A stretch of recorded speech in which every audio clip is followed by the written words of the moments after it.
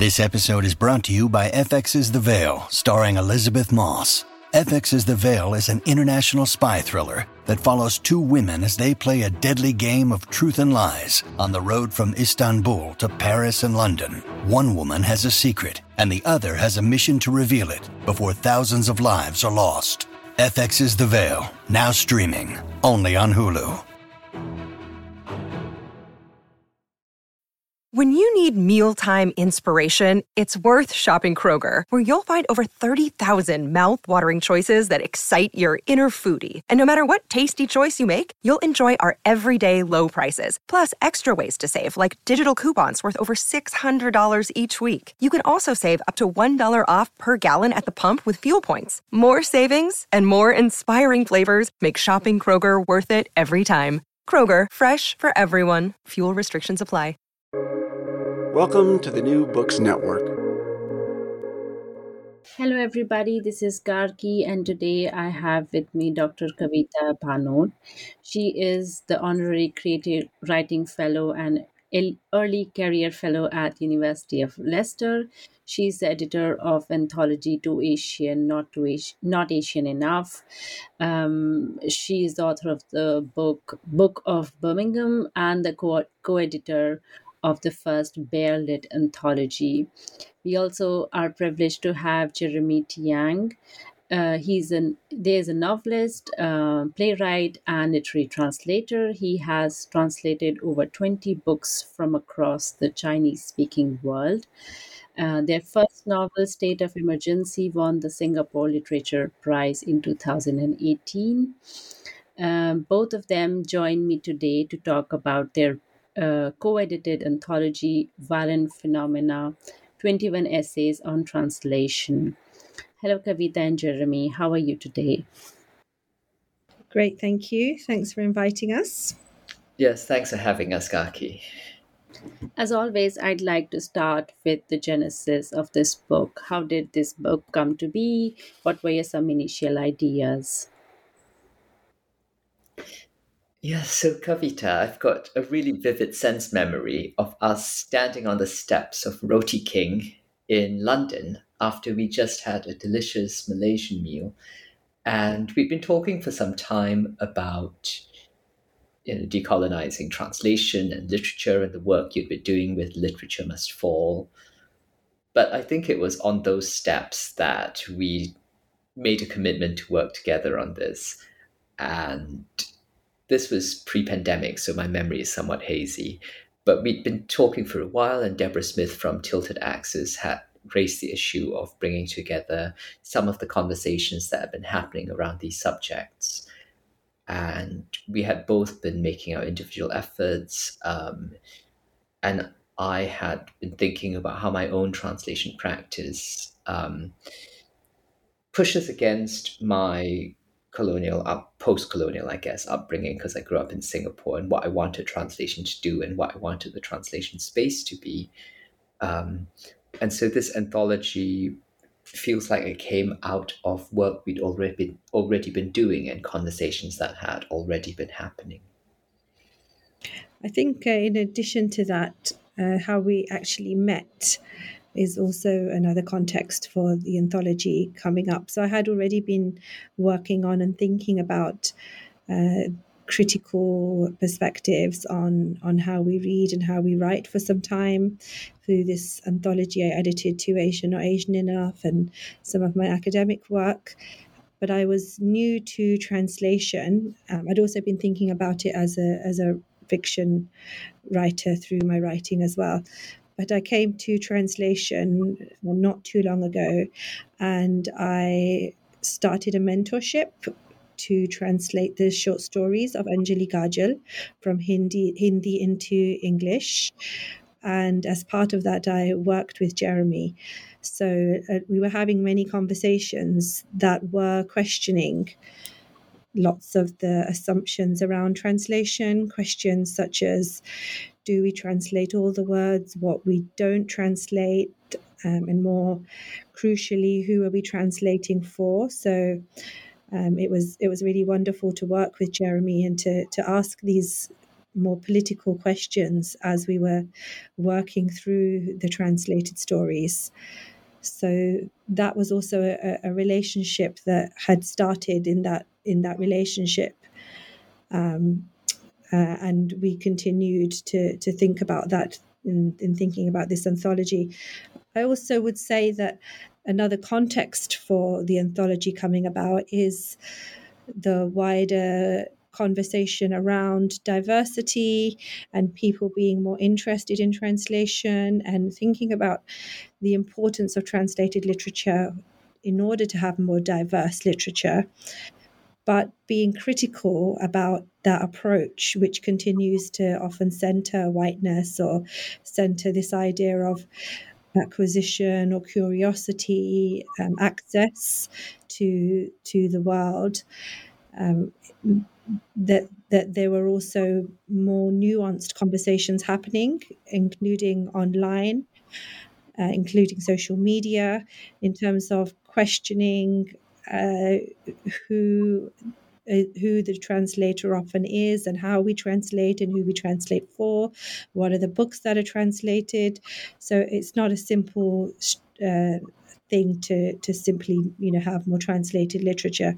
And we really wanted to have a space where we brought a lot of these conversations, debates together in something like this anthology.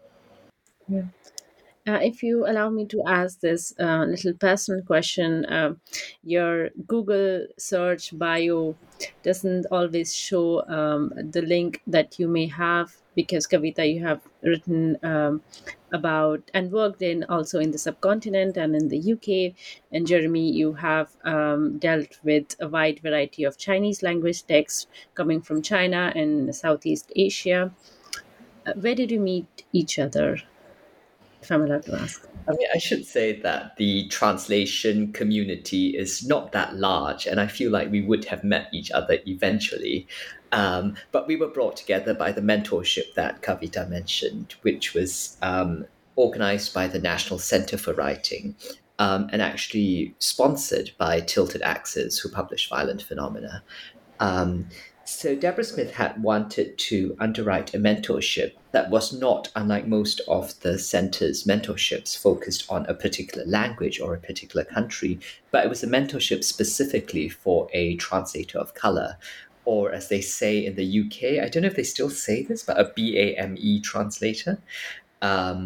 And that was part of a greater shift that's been happening in, I would say, in the last 10 years, or it's picked up steam in the last 10 years, where translation is not seen as a neutral act, but the identity of the translator, the heritage, the background, what they bring to the translation is seen as a salient fact in how translation is carried out, and broadening access to who gets to translate, who's able to be a translator, was a crucial step in this. So this mentorship, which brought us together, I think was always going to involve asking these questions about how are we translating, who gets to translate, who are we translating for, and how does that change the way we carry out our translation practice. So yeah, it felt from the beginning that we were colleagues and not, having a mentor-mentee relationship. And we've kept in touch and kept these conversations going long past the formal end of the program. I'll just add, no, BAME is not cool anymore. I think it was seen as an externally kind of imposed label, often for funding kind of applications, and people kind of said it sounded a bit like blame. I think people, even though there are problems with this kind of people of color or writers of color or translators of color, there are problems with that, but it still feels like something that has come out of a political context instead of being purely a kind of administrative and externally imposed label. When I looked at the cover and the index of the book, I thought it was like the commonly found academic collection of essays. And very quickly, when I opened the book, I realized that I was absolutely wrong in making that assumption. Could you tell a little to our listeners how this book was developed? Was there a call for papers? Was there a conference? Did you contact the people you knew in the industry, or and what were these conversations like? Did you have some guidelines for the authors? So I could answer that. It definitely was not an academic book in its in how we imagined it and how we put it together. So there was no conference, and there was never any intention of it being purely for an academic audience or for university context. It was very much about bringing together conversations which are happening both inside and outside academia, but actually I often find, having myself one foot in academia and one foot out, I feel that the conversations happening outside of those spaces are kind of moving far more quickly, and they draw on our lived life and our experiences and on activist political understandings. And I think we really wanted to locate the book in that kind of context, in which academia is used wherever it's useful, but it's not purely academic. So the process of putting the book together was to have a call out. So we wanted to reach out to as many people as possible, and we had quite a lot of submissions for abstracts. I don't know if we used the word abstract, but it was a kind of just a summary of the essay that people would write. And then we longlisted and shortlisted through lots of conversations between Jeremy and I, and the publisher gave us a lot of space. So we pretty much directed that process.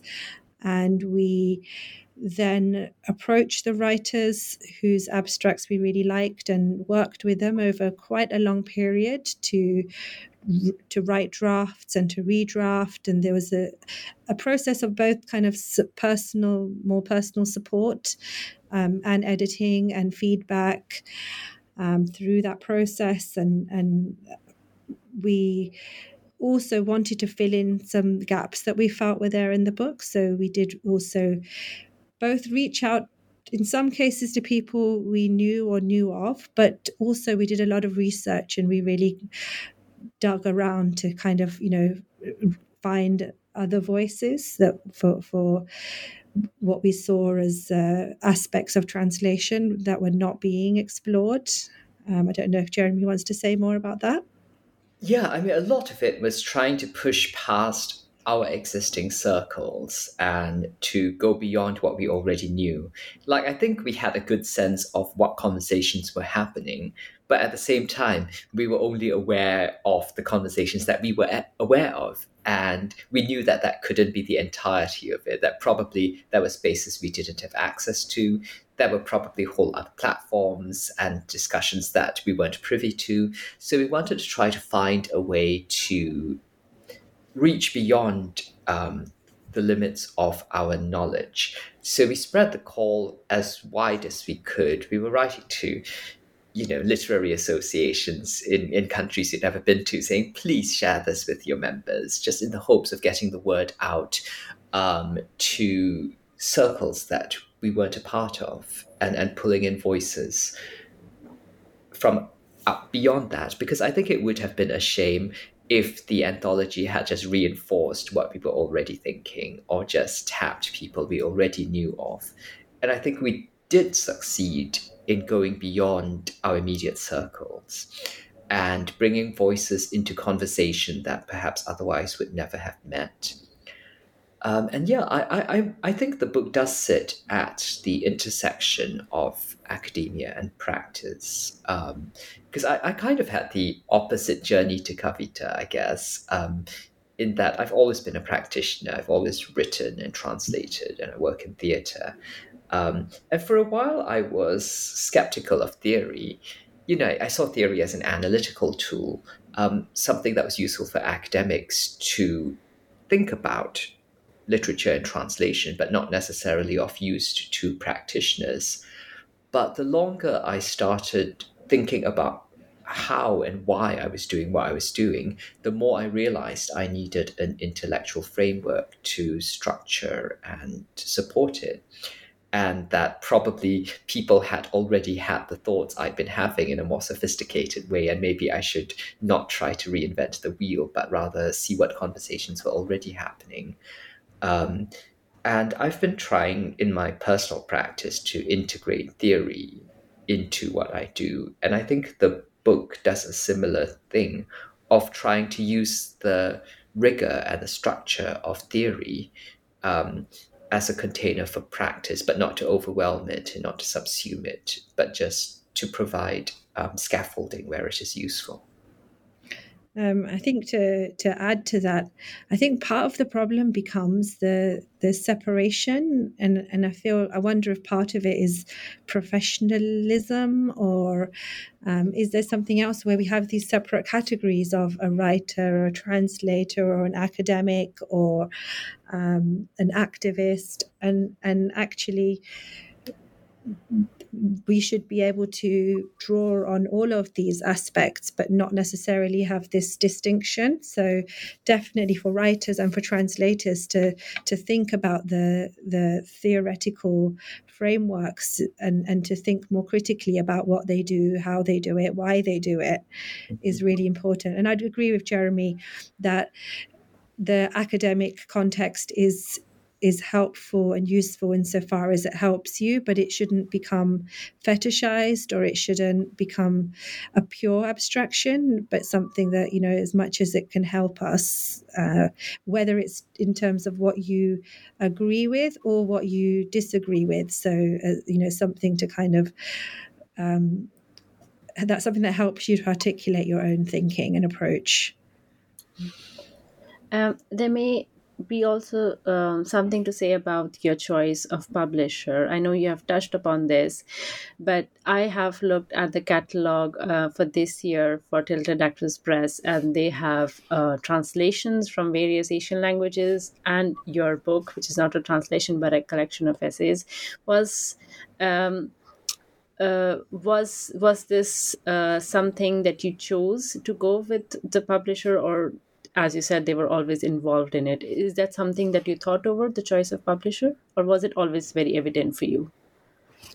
I mean, because we can't really extricate the project from the publisher, partly because of that mentorship, but also the fact that Deborah Smith, who's founded Tilted Axis, actually was somebody who I think came up with the idea or really wanted to do this and was very passionate about it. So it was something that in a way that we worked with the publisher. It wasn't something that we came up with in isolation and then approached the publisher. At the same time, it seems like the perfect home for the book, the project as well, because it's accessible. It's something both in terms of the price and the presentation. It's not facing an academic audience, which is definitely was never our intention. It's a bonus if the book is read and shared and taught in universities, and we're really pleased that is what is happening. But we really wanted this book to be available and accessible for anybody who's interested in translation, in literature, in thinking more critically about translation. So I don't know if Jeremy wants to add to that. Yeah, I think what we wanted was a book that could exist in an academic space, but also wasn't exclusively situated there. And as Kavita said, we would never have brought this anywhere else because it didn't originate with us. It originated with Deborah Smith and Tilted Axis. But also, Tilted Axis is, I think, the perfect home for this because it already has an existing readership of people who love translation, who love the sorts of voices that Tilted Axis gives a platform to, voices that otherwise might not be heard. And I think you go where the readers are and you expand beyond that. because the exact same book, if we'd done it with an academic press, would have been received differently, and because of that reception, would have become a different book. So I think it is a book that can be and has been set on university courses, but it is hopefully inviting. Many of the essays are very much not academic, but rather personal, based on practice, accessible to the general reader. Well, I hope all the essays are accessible to the general reader. But we met all our contributors where they were at, and we didn't want to impose a framework. Everyone was free to write what they wanted to write, how they wanted to write it. Some of the essays you have to turn the book on their side to read, and we were fine with that as long as typographically it could happen. One of the contributors asked to include a picture of her cat, and we said, yes, please do that. So I think we were aiming for a space of openness and to not approach this with a prescriptive idea of what this anthology would be, but to choose the voices that we wanted to include and then throw the doors open to them and say, surprise us. Most people who have tried anything at translation realize that translation is messy, it's tangled, and even in your own head, there are more contestations than there are agreements about any word that is supposed to be translated. However, the title of your book is A Violent Phenomenon. Is translation violent? And I want to know if you have used this word for emphasis or you want the readers to take this very literally. Well, the title actually is a quote from Frantz Fanon's The Wretched of the Earth in Constant Farrington's translation. Fanon asserts that decolonization is always a violent phenomenon, and we wanted to echo that because if colonialism is a violent process, then how could you decolonize by any means other than violent ones? And decolonization is disruptive. Decolonization is a break with the existing order.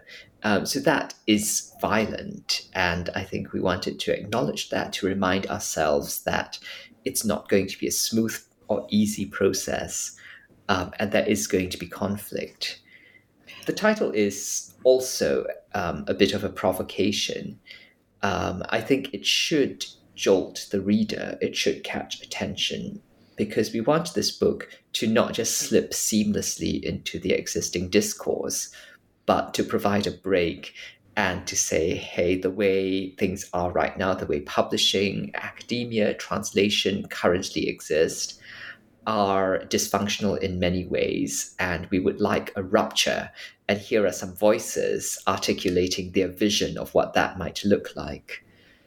So yeah, it was, for a while, our working title was Decolonizing Translation. And we just went, no, that is A, too bland, and B, I think we're both a bit skeptical about the word decolonizing and feel that, as with the word diversify before that, it might become watered down through overuse and eventually no longer relevant. I'd say that it probably already has become watered down and appropriated, and there was a shared sense that we had that it's so easy for words to lose their meaning and to be appropriated, and decolonize is being used now in the same way as diversity, which does end up being a form of inclusion and not a deeper change and a deeper questioning of the power structures that shape the kind of mainstream context. So I would agree with Jeremy that it was important to have a title that signifies a deeper disruption than simply a kind of inclusion that maintains the status quo. Also, once we started thinking about violence, we also started to get a sense that this is a word that comes up in a lot of the essays. So many of the contributors mention the violence of being translated. So there's often a refusal to translate and arguments about not translating. and also the actual process of working in the world of translation in the mainstream is experienced as a form of violence. And the essay that we put as the first essay by Gitanjali Patel and Nariman Yusuf is actually called All the Violence It May Carry on Its Back, which tied quite well with our title for the anthology. And their title is actually a line taken from Madhu Kaza's compilation anthology called Kitchen Table Translation, which was published in the States. And I think our common feeling is that it has a similar intention, and in some ways we're building on that work that Madhu did in putting that anthology together. And so it's good to also acknowledge that through this title of both the book and the first essay. Yeah. I loved the introduction of this book where you're talking about decolonizing translation. And I know you have mentioned how this word has lost its meaning, but if you could tell the readers about what you wanted it to mean, because the definition I and a lot of the audience that would be listening to this would have a very academic definition to decolonization, where, for example, the difference between post-colonization and decolonization and debates like that. How would you like to define this word? So I wrote this essay, Decolonize, Not Diversify, in 2015. And it felt like, if I look back now, I feel like there wasn't perhaps a lot of thought given into that word, but it became a signifier, and quite a powerful signifier, to highlight a certain politics. And some of the context in which that phrase was being used was campaigns in universities such as Rhodes Must Fall and Why is My Curriculum White, and really questioning again how superficial and surface diversity is, and the impatience. And we really talk about that in the introduction, a kind of collective impatience. But it really felt like they were struggles that were happening at the margins, and to some extent they were probably ignored, but there were these pushing from the margins.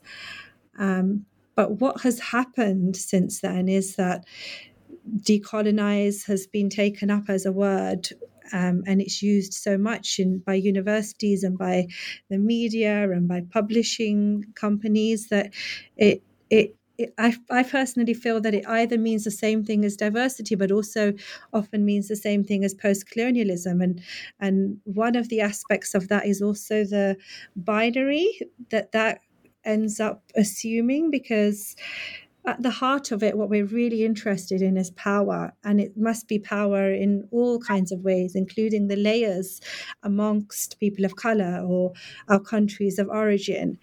And something like the way in which decolonize is used often is about having a binary of, for example, the colonized and the colonizer, or whiteness versus people of color. So it doesn't feel very satisfactory as a framework. And I think that's something that in this anthology we really gave a lot of thought to as well. How do we acknowledge these layers and not work in these binaries? So, for example, in terms of thinking about essays from India, from the Indian context, it was really important to think about the layers within India. For example, there's an essay by Oneza Drabu on Kashmir and Kashmiri and the ways in which the language is being erased and the resistance to that. Or Yogesh Maitreya, who writes about caste, and he writes about the dominance of the upper caste perspective in the literature that's translated, that tends to be read internationally. So the project is about engaging with those layers and thinking about power as something ongoing. Yeah, I think as Kavita says, there isn't a simple answer to this question. And if there was, we wouldn't need the book. it's an ongoing conversation. It means different things to different people. And it's more about bringing these individual approaches so we can learn from and explore each other's visions, come together, have deeper conversations, go further than we could on our own. Like, in my own life, I think I came to decolonizing initially from a very naive perspective, because I went through the journey that is so common, that is a cliche at this point. Why did I grow up in Asia reading Enid Blyton? Why did I think about winter, even though I grew up on a tropical island? And why was the UK and the West at the center of my world? Why am I speaking English? And bringing that into my own writing and then my translation work has been initially a question of decolonizing my own mind, literally decolonizing, removing the patterns of thought established by colonialism, even though I was born in a time after colonialism, and thinking about how my translation work might push against these structures rather than replicating them. Like, how do you translate into English, an imperial language, in such a way that you're actually destabilizing established hierarchies, rather than merely presenting the marginalized in a ready-to-consume form, thus reinforcing existing power structures? And the more I think about this, the more I want to talk about it with other people, the more I want to have these conversations make a material change in the literary ecosystem we work within. So all of that, I think, is much bigger than any one label. And I'm now much more interested in talking about the structures and doing, rather than necessarily finding a word that can encompass it. If you allow me, I'd like to read a sentence from this book, and this is in quotes. Above all, this book is a challenge to inherited assumptions about translators and translations being neutral, making the case that every aspect of translation is political, unquote. What do you understand by translators or translations as being neutral? What is this neutrality that the so-called neutrality that you're pointing out? There's a. Do you want to start, Jeremy? So the part of that neutrality is the neutrality, assumed neutrality of literature. And this is, Jeremy had mentioned this project of Literature Must Fall that I've been involved in and working on, but it's about questioning the ways in which we think literature is somehow elevated or above or separate from society and something that we learn from. So all literature is located in the world and its structures. And as I was saying earlier, that when we're thinking about the kind of diversity framework, it's still centering, for example, this neutral, normative, white perspective from which we access, through curiosity or through, this desire to enjoy, literature that's different, but that norm remains as a kind of location of power. And so we then translated literature becomes a way of, seeking even further afield to get that, otherness and to have it made palatable to you. So often that's not really questioned, and we're really questioning the fact that it's an assumption for across the field, whether it's the media or it's publishing companies or it's readers or often writers and translators themselves. So, for example, many of the campaigns also to on the behalf of translators, there's a sense that translators are on the margins in the field of literature, and so there's campaigns to have more visibility, which is important, of course, and it's especially important for translators who are themselves from marginalized backgrounds. And it's important for other reasons, like, for example, the positionality of the translator becomes more visible. The fact that so many translators tend to be white, for example, or the perspective that the translators are coming from. So sometimes these campaigns to put the name on the translator on the book can often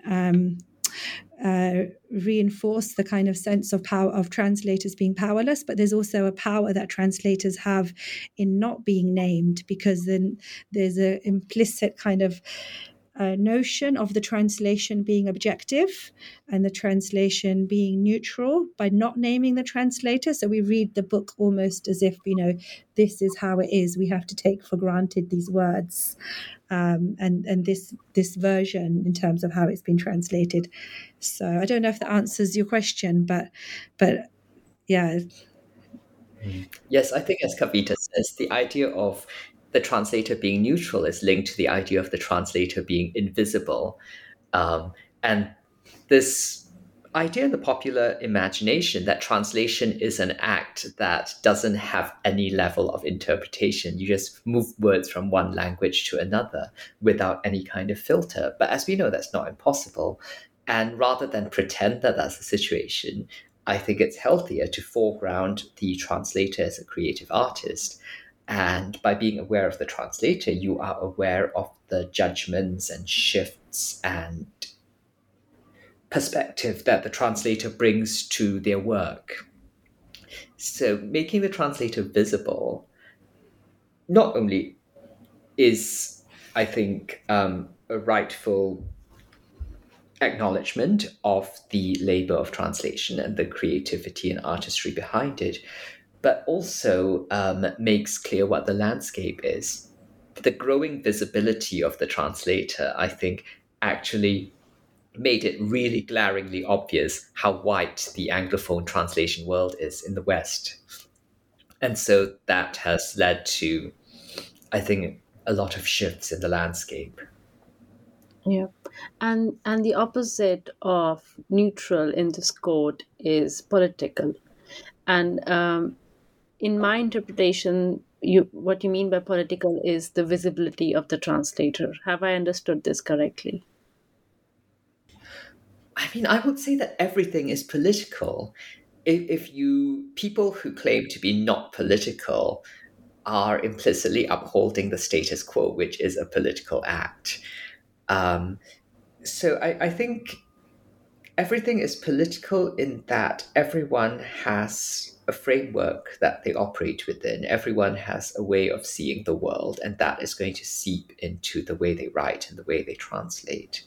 And so interrogating these perspectives and making sure that we have thought them through and can justify them rather than they're just what we've inherited, they're just what the ways our minds have been shaped by our upbringings and by our surroundings, is a way of making visible what is there anyway and really thinking it through rather than just accepting it as is. We're almost at the end of this podcast. What do you hope the readers take from this book? What do you hope changes in the translation industry or the translation field after this book has been read by many different people? Or do you not have any hopes? I mean, we hope that it's about opening up what translation is, as well as who translates.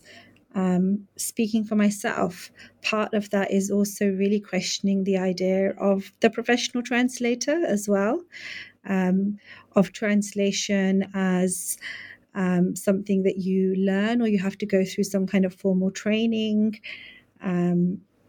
It's hopefully it will contribute towards interrogation of those who do already translate of many of their assumptions, but also amongst the industry, whether it's publishers or universities. I don't know if Jeremy wants to add to that. Yeah, I think what we hope for is that people will think about why things are the way they are for translators, how we translate, how translation is seen, how translation is valued, and for everyone else, how we read translations, how we publish translations, what gets translated, who gets to translate. All of these things are often presented as, well, that's just how it works. And I think what the book seeks to do is prod at these assumptions and go, well, why is it this way? Could it be different? What might that look like? So to question the world as it is and to imagine the world as it could be. That's an impactful ending for the podcast. But before you go, I'd like to talk a little about your future projects. I'm not sure if you're ready to talk about them right now. What are you working on right now? What should we hope to read from you? So I can share. There's a few different things that I'm working on. One of them is I'm actually at the stage of editing the collection of stories that I've translated by Anjali Kajal, which I mentioned earlier, which Jeremy mentored me with earlier on in the project. So I'm really excited about that.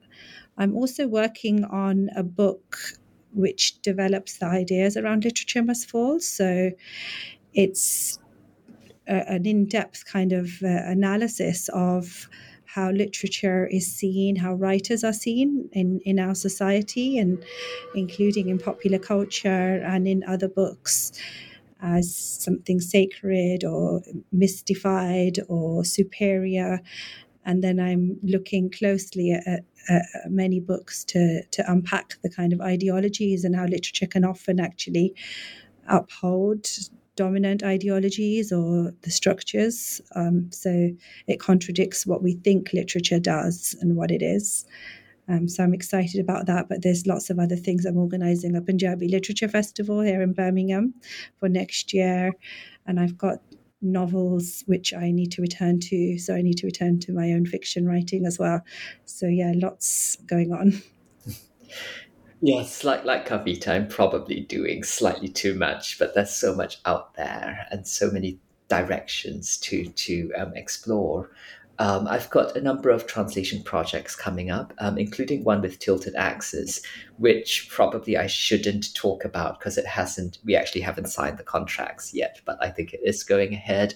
It's a book from Singapore. I think all I should say at this stage is that it's extremely communist. I'm also continuing in my theatre work. I'm writing a play that's half in Chinese and half in English, which I'm really excited about. And I'm translating a Taiwanese play that's set in a zoo and questions the roles that we ascribe to each other in society, and also whether animals are in fact different to humans. And I have been teaching. I set Violent Phenomena as a text for my students at Columbia, and it sparked some really interesting conversations. So I suppose we didn't really talk about this, but one other hope I have for this book that it is going to say things that I wish I had heard when I was much younger. And maybe people who are coming into the field of translation and literature and publishing now will be able to come across these voices and have their worlds expanded that much sooner. And that's how the landscape will change. Yeah. They all sound like fascinating projects. I wish you the best. Thank you for talking to me. Thank you. It was a pleasure. I really enjoyed it. Thank you, Gaki. This is great.